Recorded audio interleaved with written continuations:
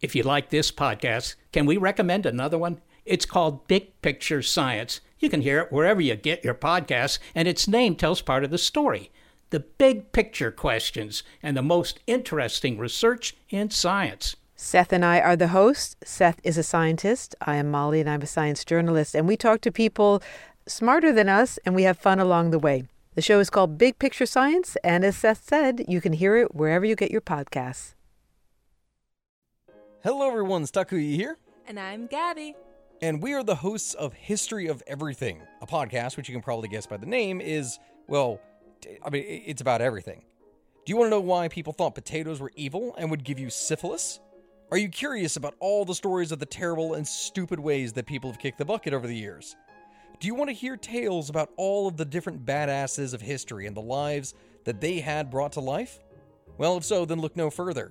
History of Everything is just the right podcast for you. It's available on Spotify, Pandora, and anywhere else that you get your podcast from. Join us for some fun and just see how weird and wacky history can be. What follows may not be suitable for all audiences. Listener discretion is advised. The world is full of stories. Stories of mysteries, of curiosities, of oddities. Join Kat and Jethro Gilligan-Toth for the strange, the bizarre, the unexpected, as they lift the lid and cautiously peer inside the box of oddities. So we just got back to Ecuador. What a couple of weeks that was. Ooh. And the night that we did the inbox of oddities from the hotel in Orlando, we were in the bar after we recorded that. I know, big surprise. And we were asking the person that was working there recommendations for food. She said, well, if you like Dominican food, there's a really good place in the gas station. And I thought, boy, you're really selling this. I thought you were going to tell the story of the guy who was harassing her. Oh, that was a whole different thing. Oh, man. That guy, wow. Yeah, he had had a few too many. And by a few, I mean for months now. Yeah, I would say a pretty good chunk of his life, he's had too many. Yeah. He was staying at the hotel, and they said that he was there on some kind of a business trip, and he was at the bar every night since October, just being annoying. So we skedaddled out and tried to find that gas station Dominican food and had very little luck there. It reminds me of the time, though, I think I was at Dunkin', and there was a big backup. Their food delivery was a little bit slow, and so I pay for it, and the girl at the window says, yeah, just pull up next to the dumpster and we'll bring you your food. They have a really appetizing way of selling things sometimes. You know it. Did I show you that video of the Dunkin' Donuts employee feeding the raccoon? I love that video. And the raccoon knows that if he goes to the drive-thru window and stands on his hind legs, he's going to get a donut. And they're not just giving him those stupid pink icing donuts either. You are so vitriolic when it comes to those pink icing donuts. You know what makes pink icing donut worse? Pink icing donut with sprinkles. What is it about the pink icing donut that upsets you so? I would rather eat an old tractor seat.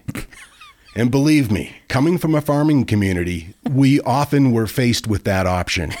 Anyway. Who's going to go first this week? Would it be okay if I did? Sure. There is a dark and mysterious gravestone. I already like how this is starting. It's located in Connecticut. It's been there for over 120 years, and it has fascinated and confused many. In the town of Deep River, Connecticut, beside the tranquil Connecticut River, there exists a cryptic and haunting gravestone that is not just intriguing, but perplexing. And it has been that way for both locals and curious visitors. The unassuming marker stands alone. It's discreetly positioned on the eastern fringes of the historic Fountain Hill Cemetery. And it's about the size of a shoebox. It's not very big. Okay. And it bears a single cryptic inscription, XYZ. Gosh, this sounds familiar. Did this come up on like a list of creepy tombstones we had talked about or something? I think I did a topic on unexplained epitaphs, and maybe I included that in it. Yeah, we didn't get into it, but I do remember it briefly coming up. The mysterious epitaph, etched deeply and crudely into the stone's weathered surface, is mysterious and unexpected. It's become the epicenter for a captivating local legend, a story that is cloaked in obscurity and darkness. Can you hear that wind? That is wild. Right on cue. The tale of the XYZ stone begins on a bitterly cold December night back in 1899, when the Deep River Savings Bank found itself in the crosshairs of a band of would-be bank robbers. The town had received wind of the impending heist, and in their foresight, they hired a night watchman. This guy was named Harry Tyler, and he was not to be trifled with. Tyler possessed a steely resolve and also a shotgun. So that's a dangerous combination. As one of the robbers attempted to breach the bank's formidable defenses, Tyler's shotgun could be heard erupting in the darkness, quickly extinguishing the life of this would-be thief. Now, this clash between the unyielding Tyler and the ill-fated robber marked the birth of the XYZ legend. So, he blows this guy away with a shotgun in the middle of the night, and the thief's lifeless body was lying on the floor. They quickly collected it, took it to the morgue, and it stayed there for days unclaimed. So his true identity remained a mystery. There were no pieces of identification on him, and nobody came back to get him. In a pretty decent gesture of charity by the town, they buried this guy in a cemetery plot that was donated near the Erie Railroad tracks, not far from the scene of his final fateful act. But it was at this point that an anonymous letter arrives, and its script was delicate and unmistakably feminine. The writer's request was both simple and peculiar, that the grave be marked solely with the cryptic letters XYZ. Well, the cemetery obliged, and thus the unadorned stone was placed at the burial site, on the very eastern edge of the cemetery, right next to the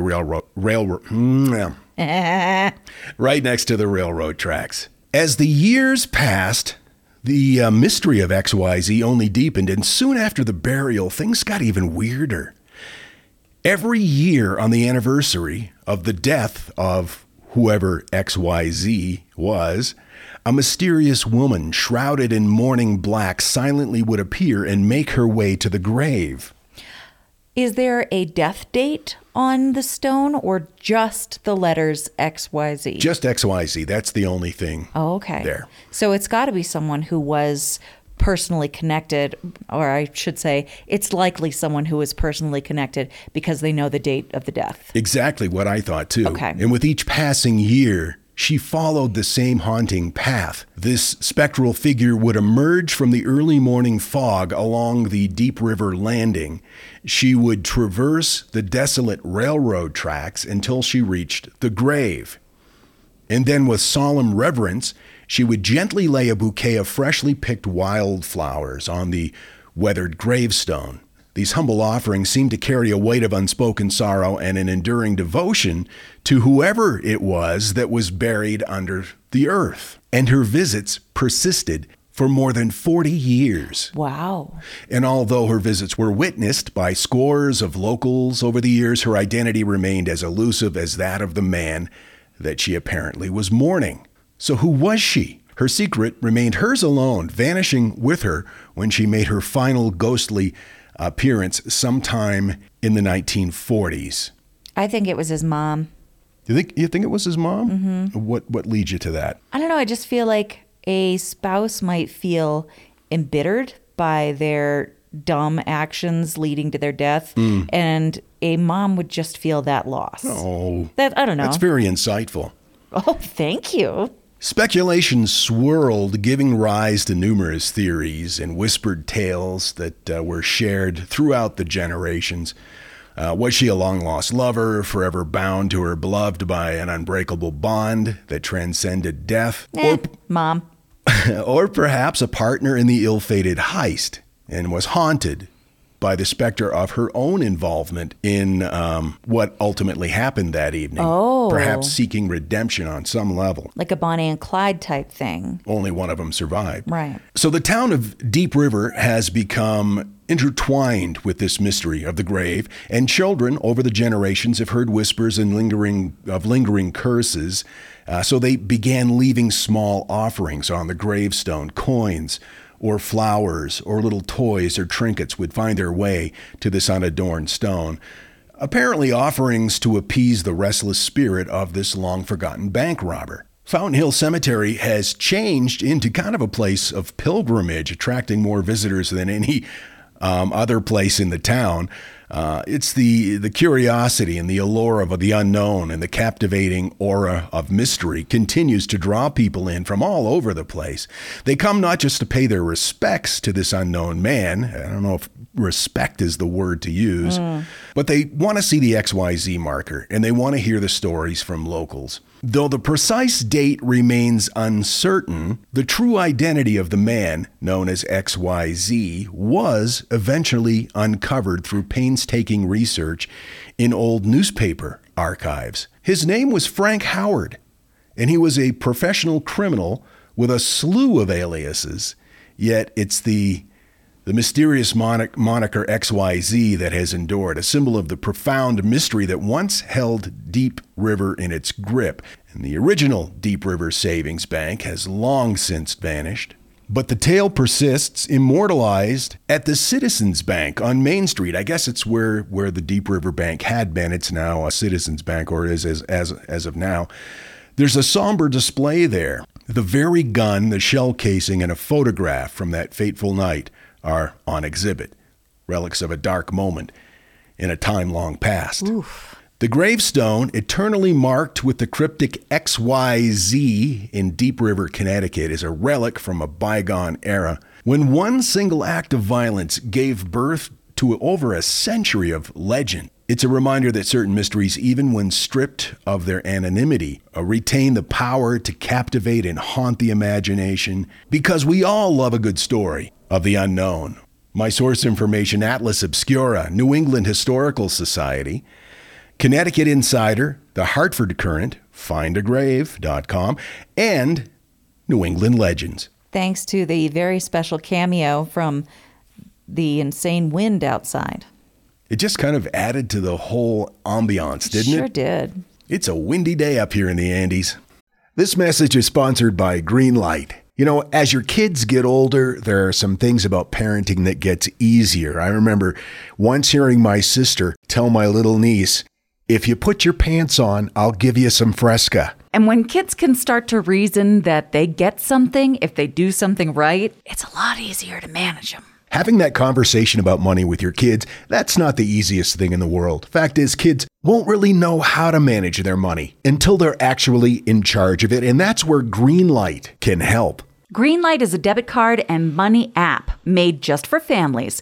Parents can send money to their kids and keep an eye on the kids' spending and savings, while kids and teens build money confidence and lifelong financial literacy skills. Your kids will learn how to save, invest, and spend wisely thanks to the games that teach kids skills in a fun, accessible way. When I was a kid, I had expected chores, and then I had bonus chores. And bonus chores were where I earned money. And so if you're thinking like, hey, my kid should be doing stuff around the house, yeah, no, you're not wrong. But maybe there's extra ways that they can learn how to be a successful financial money person.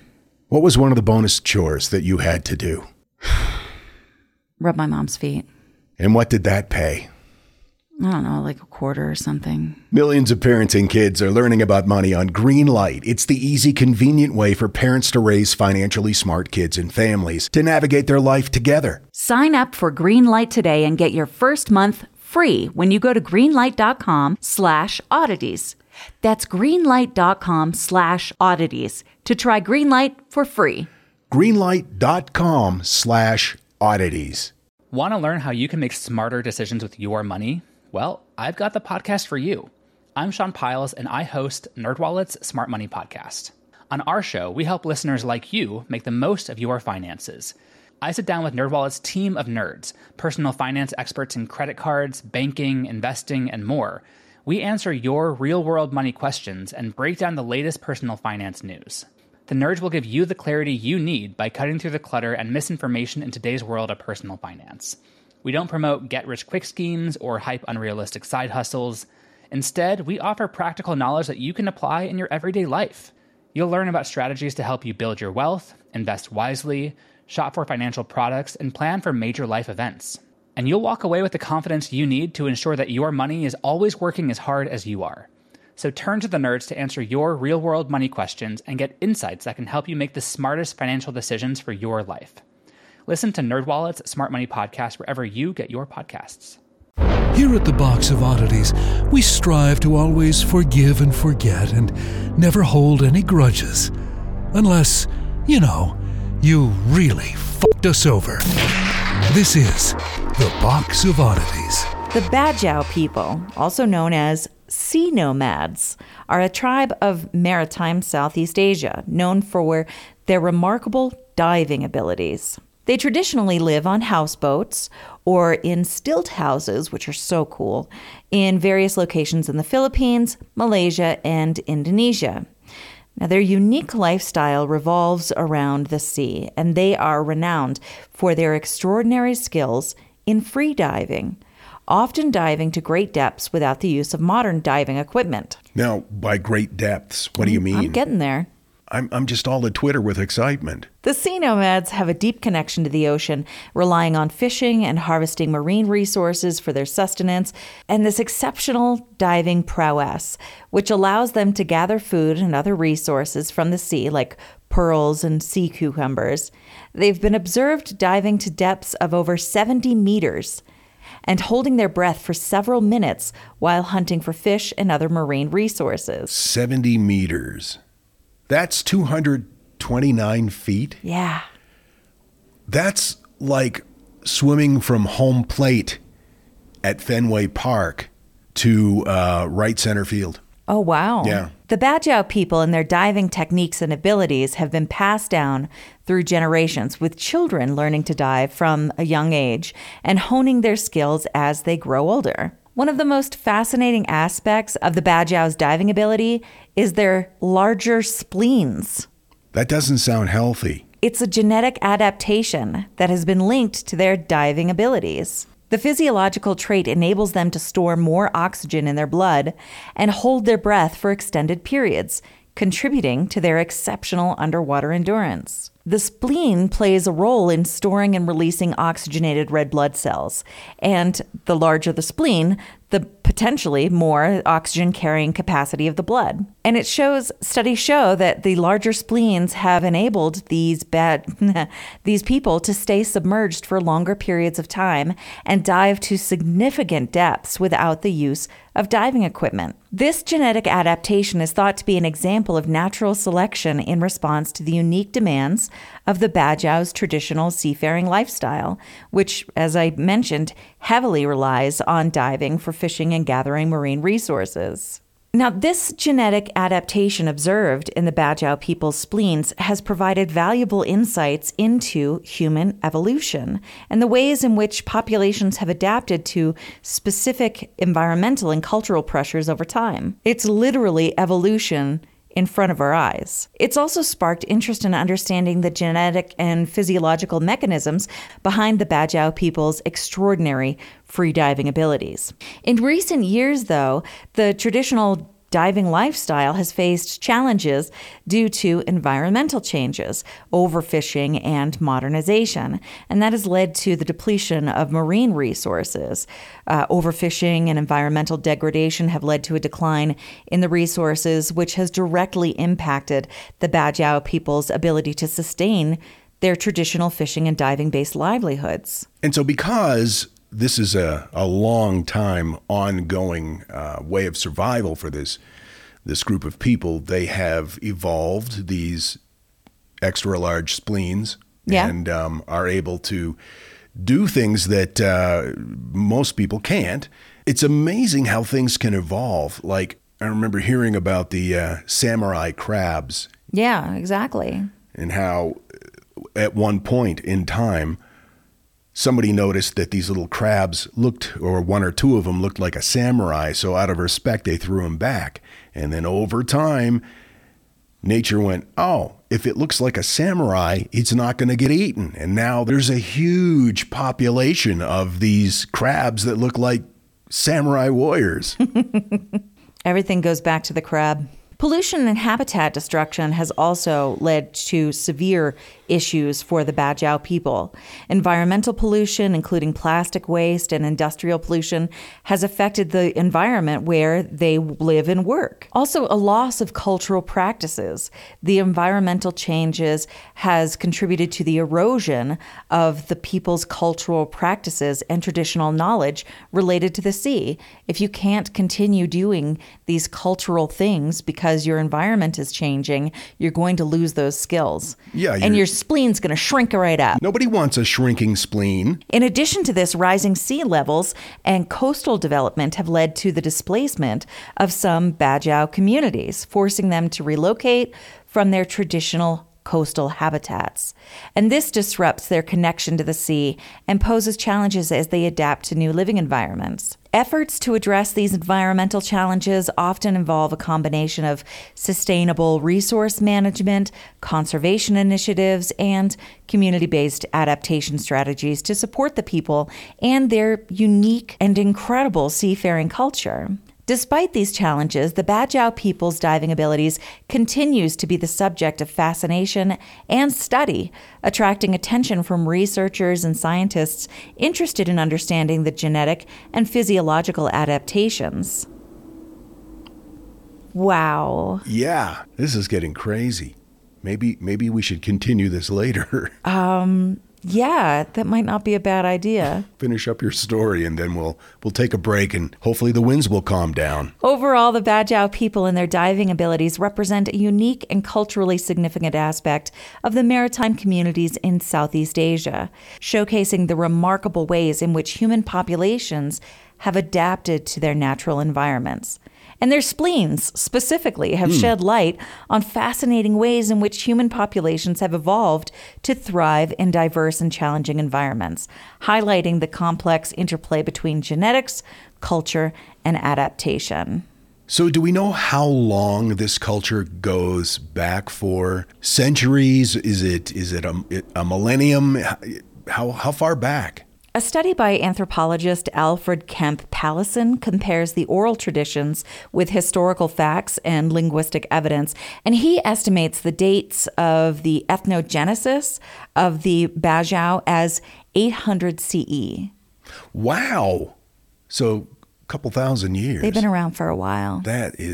That's crazy. And it makes sense in order for those types of dramatic biological changes to evolve. Right. Remarkable. Big thanks, by the way, to Allison, who sent me this topic and also promised that she would be sending us a short blurb about her favorite story from Box of Oddities past for our next Freak Family Favorites. I'm going to hold you to that, Allison. And if you would like to do the same, just record your thoughts, your introduction to your favorite episode on your smartphone and email it to us at curator@theboxofoddities.com. I think the next one is Thursday, right? Yeah. Yeah. And now, that thing in the middle. Well, it's a well-known fact that the U.S. Army uses robots to remove explosives and mines and to disarm weapons. This, of course, is to ensure the safety of the soldiers. However, the Army wasn't expecting this. Some soldiers have grown so attached to their robots that there have been several incidents where soldiers have risked their lives to protect them. So as you know, our home state is Maine, and our motto is Dirigo, which means I lead. As Maine goes, so goes the nation. That's the saying. That's what they say, anyway. But there are a lot of states where other things happened, where things happened for the first time that weren't Maine. Let's talk about it. This is actually something that did happen in Maine. Oh. The city of York, Maine, I've been there. was the first ever officially charted city in the history of the New World. York, Maine. I don't even understand what that means. It was the first city. No. The first officially chartered city No. in the history of the New World. How did I not know that? I don't know. I just came across this myself recently. Also, Maine is demographically the oldest. Yes. Yeah, as far as people that live there, I think the youngest person there is like 62. We've talked about that before. But many states have their own first claims. The first sunscreen was invented in Florida. Well, that makes sense. And if memory serves me, that came from World War II technology. That is correct. It's amazing. What state had the first computer, would you guess? California? That would be my guess too, but nope. Iowa. What? In Ames, Iowa. No. Yeah, it was a tech hub back in the day. 1937, a professor at the Iowa State University. He was a physics professor. His name was John Vincent Atanasoff.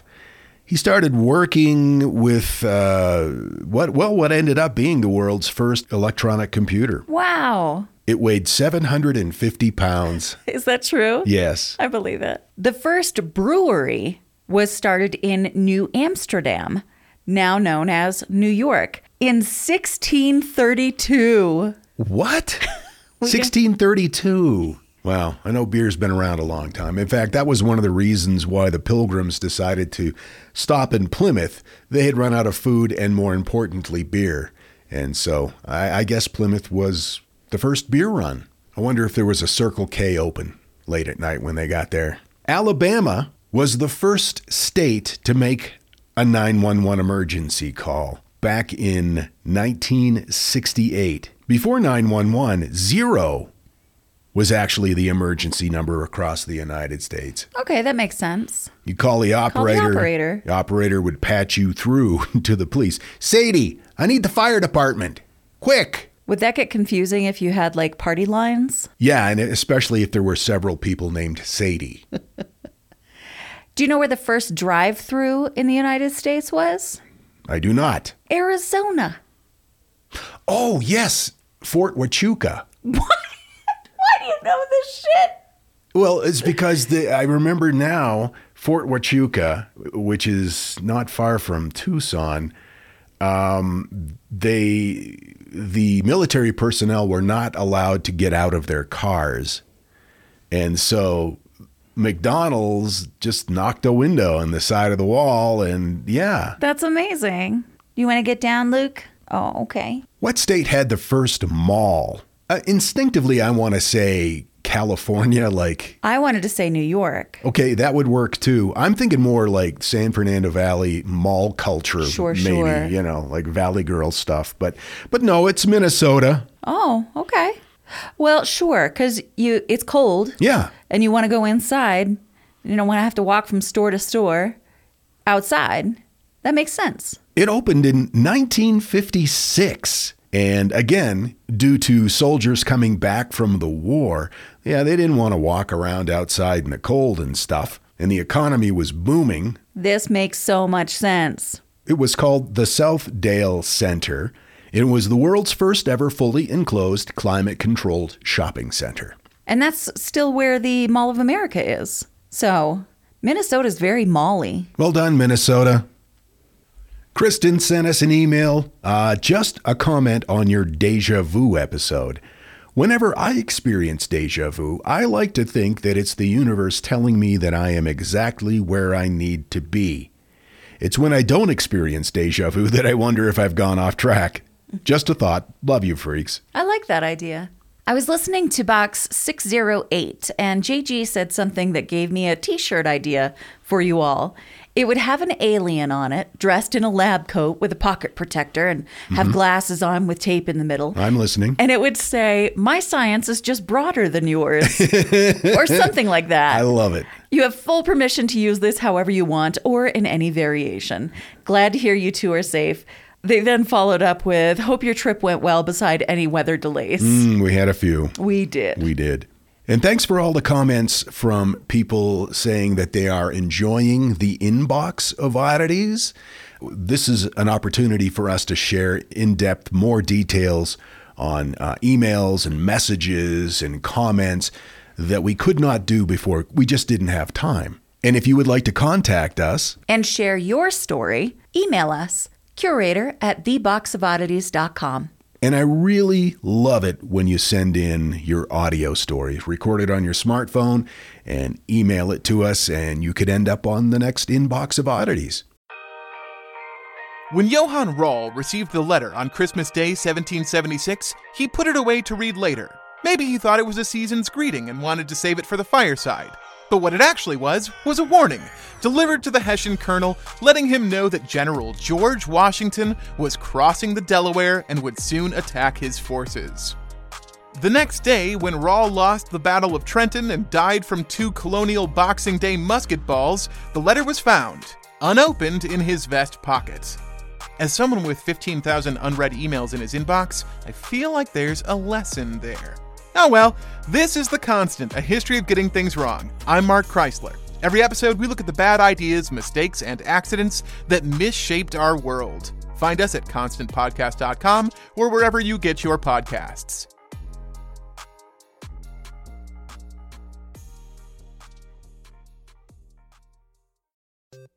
Hey Matt, did you know that wombats poop cubes? Nope, never heard that before. Did you know the unicorn is the national animal of Scotland, Ken? I didn't know, nor do I care. Neil, did you know that Liechtenstein is the only doubly landlocked country in Europe? Jeff, isn't that an American pop artist?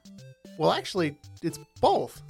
If you want to learn things like that and more, join us each week on Triviality, a pub trivia-style game show podcast where a lack of seriousness meets a little bit of knowledge. Listen in each week to answer general knowledge trivia alongside exciting guests from around the world. And we're here too. Join us every Tuesday for new hour-long episodes of Triviality, plus tons of extra themed content on everything from The Office and Lord of the Rings to science and geography. And sometimes we even do sports.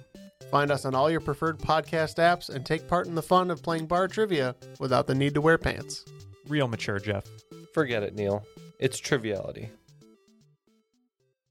The Box of Oddities with Kat and Jethro Gilligan Toth.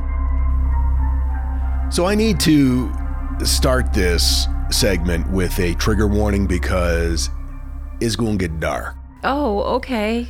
I'm going to be pretty descriptive here. It's a crime scene of some sort. Okay? All right. Just want to give you a heads up. No, I do appreciate that. And my story that I'll do after this starts dark but ends nice. So just keep that in mind that you've got that to look forward to. Okay, thank you.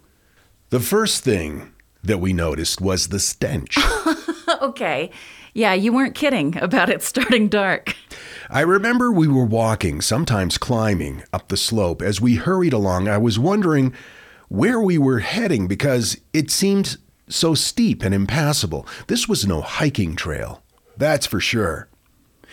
In the remote Isdalen Valley in Bergen, Norway, the tranquil beauty of the landscape hid a chilling mystery that's been baffling investigators and captivating the world for decades.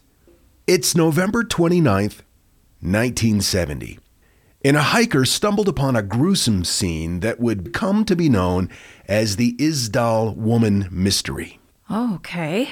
This gets weird.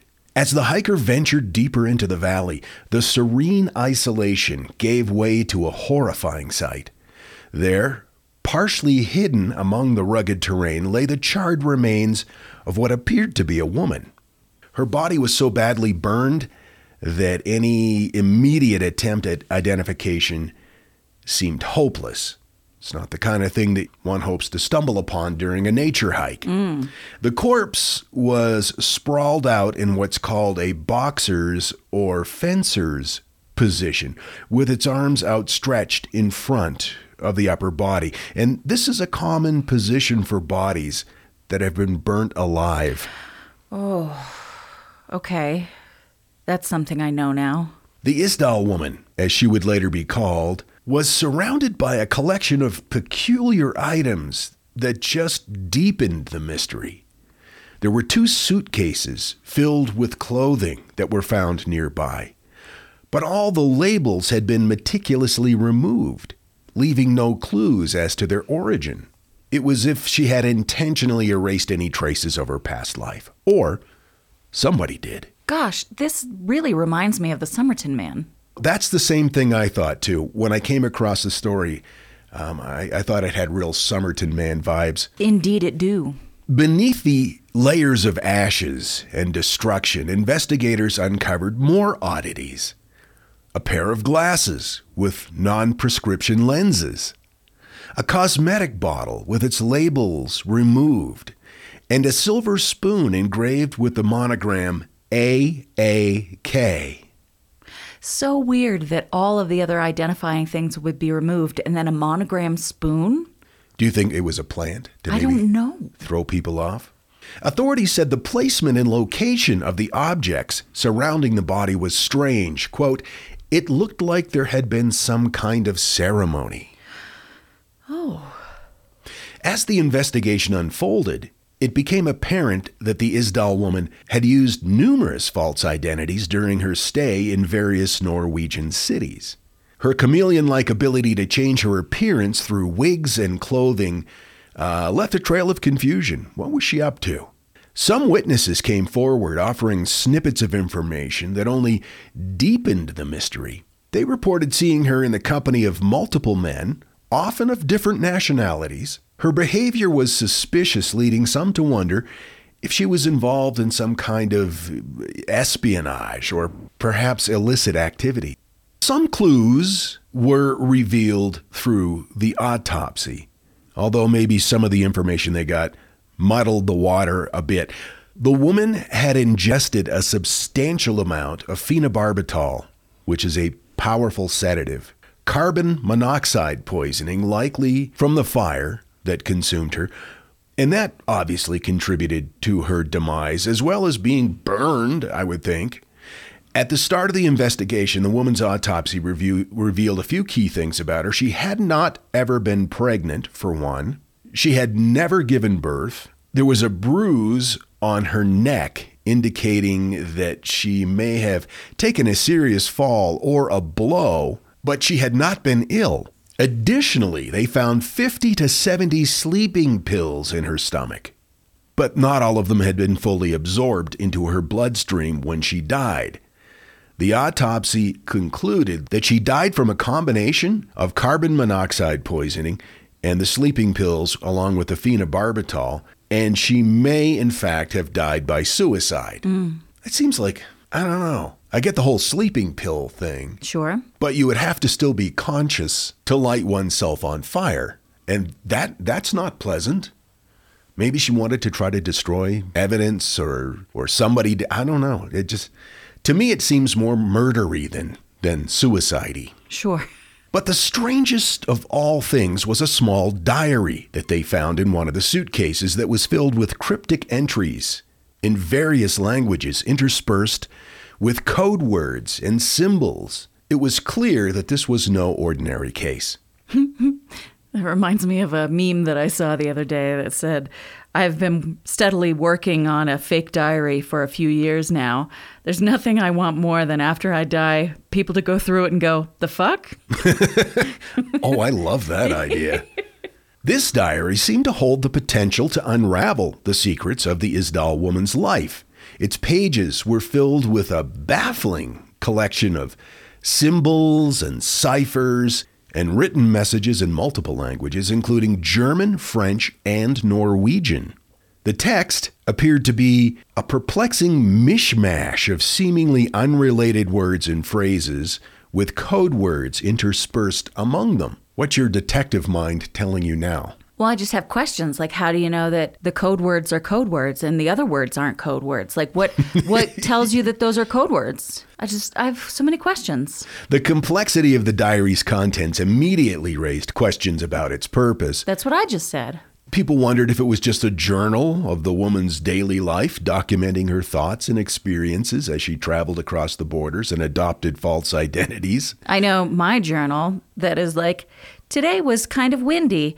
My love and I had breakfast on the balcony, and then we went to the park. I know I write that in code. Do you? You yeah. don't want people to know. No. Should that fall into the wrong hands, oof. But maybe this was something far more sinister, an encrypted record of secret or sinister activities that could shed light on the true nature of her mission. As investigators painstakingly examined the diary, they soon realized that deciphering its contents would be no small feat. Now, word of the diary spread, and amateur cryptographers and code breakers from around the world took up the challenge. Yeah. Hoping to crack the code and unlock its secrets. And more recently, again, this happened in 1970, but over the past decade or so, online forums have been buzzing with discussions and theories and attempts to decipher the diary's contents. But despite the efforts of all of the sleuths, both amateur and professional, the diary's code remains stubbornly resistant to decryption. Which makes me think it's just gobbledygook. It could be. Maybe she wrote it after she took 70 sleeping pills. Right. The Isdal woman seems to have succeeded in her mission to keep her secrets hidden, even in death. Now, her passport, which had been used under the alias, and I love this name, Fenella Lorch. That is an excellent name.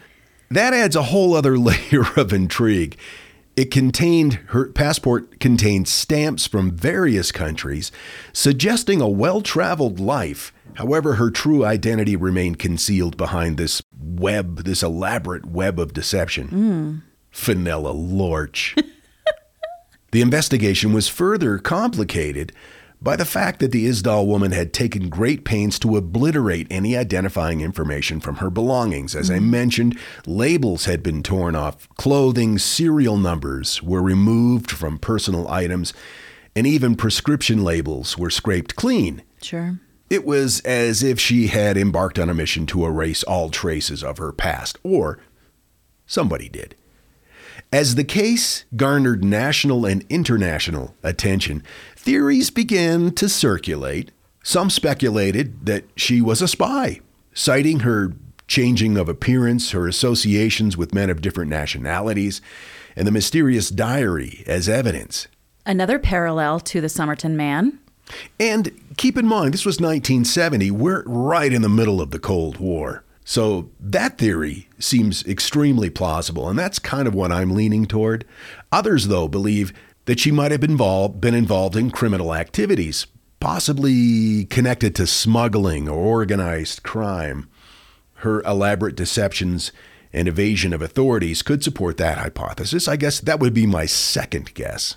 As the decades passed, the Isdal woman's case continued to captivate people's imagination. Theories, of course, ranging from espionage to international intrigue abounded, yet the diary remains as mysterious and undeciphered as it was on the day they discovered it. But 46 years later, in 2016, the Norwegian police decided to reopen this case. They were hoping that maybe one day they could come back and do some research on who this body belonged to. So they buried her in a zinc coffin to help preserve what was left of her. Oh, okay. And in 2016, a full DNA sample was found. They know that she's of European descent, and they're working with police forces across Europe to find a match. As of the recording of this episode, there's no match to any living human being. Her whole DNA profile isn't. It's coming up blank. That's wild. But now evidence is surfacing that she had some strange connection to a Nazi-allied Swiss banker. And this is developing now. It's fascinating. Maybe we'll finally get an answer. I'm really interested to learn more. The Isdal woman remains a tantalizing enigma, a puzzle with missing pieces that may never be found. Her story serves as a good reminder that even in the modern age of forensic science and surveillance, some mysteries are so deeply shrouded in darkness that they defy explanation. But I'm hoping that one day the Isdal woman will step out of the shadows and we'll finally know who she is. It's got to only be a matter of time. As more and more people submit their DNA to international DNA databases, even things like Ancestry.com, there has got to be a match somewhere, some family member somewhere. But as of now, at least from what I've been able to find, nothing. Wow. I found this letter. Actually, it's a photo of a letter that was in her possession that seems, well, it's interesting. And it has a real Cold War era spy mission feel to it. Okay, which I know you love. This hasn't been transcribed. I'm reading it from a JPEG, so bear with me here. Oh, okay. The return address is Galeries Lafayette, spam/ACI 40, Boulevard Haussmann, Paris 9, France. Attention, ACI Liaison Officer. Dear Mrs. S. Langsine, please find enclosed a photo of a, to us, unknown cosmetic brand. As we are urgently interested to know what brand it might be and in what country it is manufactured, essentially also the name of the manufacturer, we ask you kindly to see whether you know it and inform us accordingly. Thank you in advance for your immediate help in this matter. We remain sincerely yours, Steen and Strom, it looks like. It's a little bit blurry. To me, it's got Cold War written all over it, and the date on this is 1970. What I find interesting is that there was so much effort in put into making sure that these items weren't identifiable rather than just getting rid of them. Like, why were they with her if you wanted you could just throw them away? Yeah, I don't know. That's part of the mystery, I guess. It may have just been something overlooked, or it may have been a plant, or who knows? I mean, in AAK, what's that? What's that mean? The monogram on the silver spoon. Animal Kingdom. Yes, it's a commemorative silver spoon from Animal Kingdom. Hakuna Matata, mofos. Anyway, my sources: the Crime Museum, BBC News, CNN, the local Norway, All Things Interesting, and NRK, the Isdal woman, the mystery that gripped Norway for nearly half a century. That's really interesting. What you got for me again? In September 2017, 11-year-old Alex Batty departed for Marabella, Spain, with his mother and grandfather, Melanie and David Batty. Although Alex was scheduled to return to England October 8, 2017, that didn't happen. While the police didn't perceive Alex to be in immediate danger, they expressed significant concerns for his well-being and sought the public's assistance in reuniting him with his grandmother, Susan. The last known sighting of Alex was at the port of Malaga on that same day, the 8th, and subsequent investigations led authorities to suspect that the family may have departed that area and traveled to Morocco, with police believing that Alex was still abroad. As Alex's legal guardian, Susan Caruana, grandmother, revealed that a disagreement about Alex's care likely underpinned his disappearance.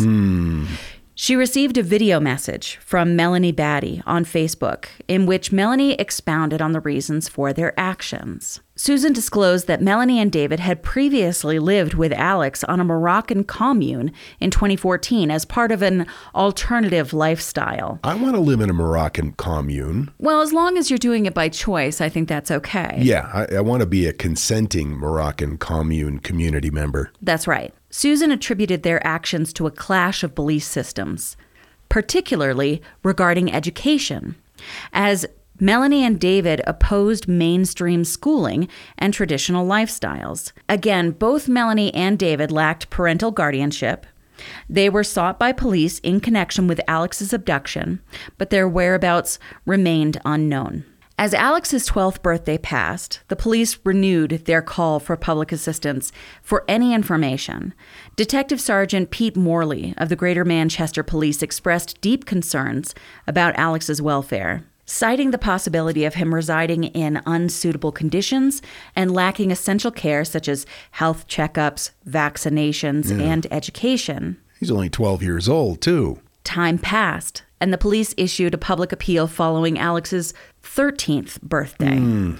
But unfortunately, no leads materialized. You're right, this starts out pretty dark. Yeah. I'm holding on to the hope that you've given me, that it ends well. I'm squeezing the shit right out of the hope. Hope's little eyes popped right out just now. Oh my. I have hope aggression. It was only on December 13, 2023, that Fabian Accadini, a 26-year-old chiropractic student from Toulouse who worked as a delivery man, encountered a 17-year-old boy walking along the road in southern France. It was discovered that this boy, walking alone at 3 a.m. in the middle of nowhere, was Alex Batty. He was carrying a backpack, a flashlight, and a skateboard. Okay, that's unexpected. Over the following 3 hours, the two conversed in French and English while Fabian completed his deliveries. The driver grew really suspicious and contacted police. During the drive to the police station, Alex reportedly asked to use the man's phone and sent his grandmother, Susan, a Facebook message saying, "I love you.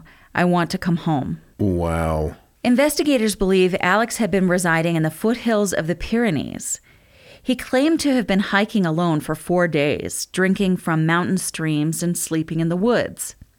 A French official confirmed in a press conference that Alex would soon be reunited with his grandmother, but they had numerous questions in the meantime. It was discovered that Alex had actually left the location where he had been staying with Melanie and David 2 days earlier, not 4, as he initially stated. It was also found that he provided other misleading details to throw investigators off because he was so afraid that his mother and grandfather would be arrested. He knew he had been kidnapped. Oh my God. He knew that the situation was unacceptable and unhealthy, but he still didn't want his mom arrested. Eventually, Alex had disclosed that Melanie and David had led a nomadic life since 2017, frequently moving between houses and living with other families. They joined a religious community of about 10 members, engaging in meditation and taking part in discussions on reincarnation often, growing their own food, moving solar panels from one residence to the next, and finding odd jobs to make a living. Alex said that he was made to work from the age of 14, taking on roles like painting and cooking and pot washing and construction to assist his mother and grandfather with daily expenses. He described his life as very, very boring due to isolation from peers. He noted that he hardly ever encountered individuals of his own age, having met only 1 or 2 friends in the past 6 years. Well, that's sad. It's terrible. He depicted his nomadic life as very isolated, expressing that he initially decided to return to the UK at the age of 14, but ultimately made the decision to depart on the day he left. Reflecting on his departure, he said, "It was a normal day. To be honest, I didn't think I was going to be leaving. It was a very, very quick decision for it to be that day." He just grabbed his skateboard and left. Yep. Where'd he get a skateboard? Nothing says that the religious community was anti-skateboard. Oh, okay. Just wondering. Authorities in France said they thought his mother, Melanie Batty, could be in Finland, and that his grandfather appeared to have died, but neither of those details have been confirmed. That's sus. Alex eventually did confess that he had fabricated certain parts of stories to protect his mother and grandfather, which leads me to believe that his grandfather isn't dead because why would you need to, you know what I'm saying? Yeah. Without attending school, he had worked and he had no social life and he had serious questions about his future. And that is what led him to contemplating leaving for at least 2 years. He said that he had even discussed it with his mother and his grandfather, both of them being very concerned that that was his intention. But Alex said, "I wouldn't know what was going to happen in my future if I were to stay with my mom. I couldn't get a picture of what life would have been like, moving around, no friends, no social life." Despite his desires, his mother opposed his departure, expressing anti-government and anti-vaccine sentiments, and fearing that obtaining his ID in another country would lead him to being placed in care, and told him that he would become, quote, "a slave to the system." Which is ironic because he was a slave to their system. As I said, when Alex was in the custody of officials, they said he would be returned to his grandmother soon, but they had a lot of questions first. And it seems like only some of them were answered. But Alex was returned to his grandmother. Alex said that he wants to pursue studies in computer science, cybersecurity, or blockchain development. Oh my God, that's great. But mostly he's expressed his contentment with being back home, saying the house is different now, but still feels the same. The biggest difference is when I left, I was a boy, but now I'm 6 feet, so I'm too big for my bed. It feels good to be back. You're right. That does have a happier ending. Right?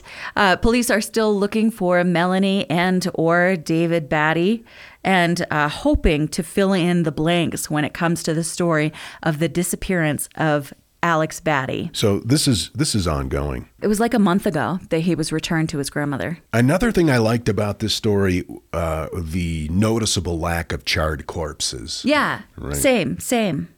I got my information from BBC, Daily Mail, news.com.au, Wikipedia, and The Sun. For those of you who have asked, Lukey is doing very well. He's adapting to his new role as a indoor dog, and we just love him. His fur's growing back. His fur is growing back. We are thrilled. He's doing so well, and so many have asked, and I am pleased to announce that, yes, we have decided to keep him. Before we leave, want to welcome our most recent members to the Order of Freaks on Patreon: Evelyn, Eve, Book Dragon, Kayla, and Stacy. Guys, thank you so much. Welcome. We appreciate your support. We've got a Zoom coming up, so we're excited to meet you. If you would like to join the order and support the podcast on Patreon, just go to our website, theboxofoddities.com. Click on the link. It says something like support this podcast or some crap like that. And we'll see you next time. Until then, keep flying that freak flag. Fly it proudly, you beautiful freak. And so, let it be known that the Box of Oddities belongs to you, and its fate is in your hands. Therefore, it's been requested by those to whom I report to beseech you for assistance. We ask but one thing of you: to provide a 5-star rating and a positive review. True, that is 2 things. However, 'tis merely a 5-star rating and a positive review. Also, subscribe to us. Okay, so 3 things is all we ask. 3 things and 3 things only. Henceforth, the Box of Oddities commits to the telling of stories. Stories of the strange, the bizarre, the unexpected. We wish to offer our deeply felt gratitude and appreciation for your patronage. TheBoxOfOddities.com. Copyright 2024, all rights reserved.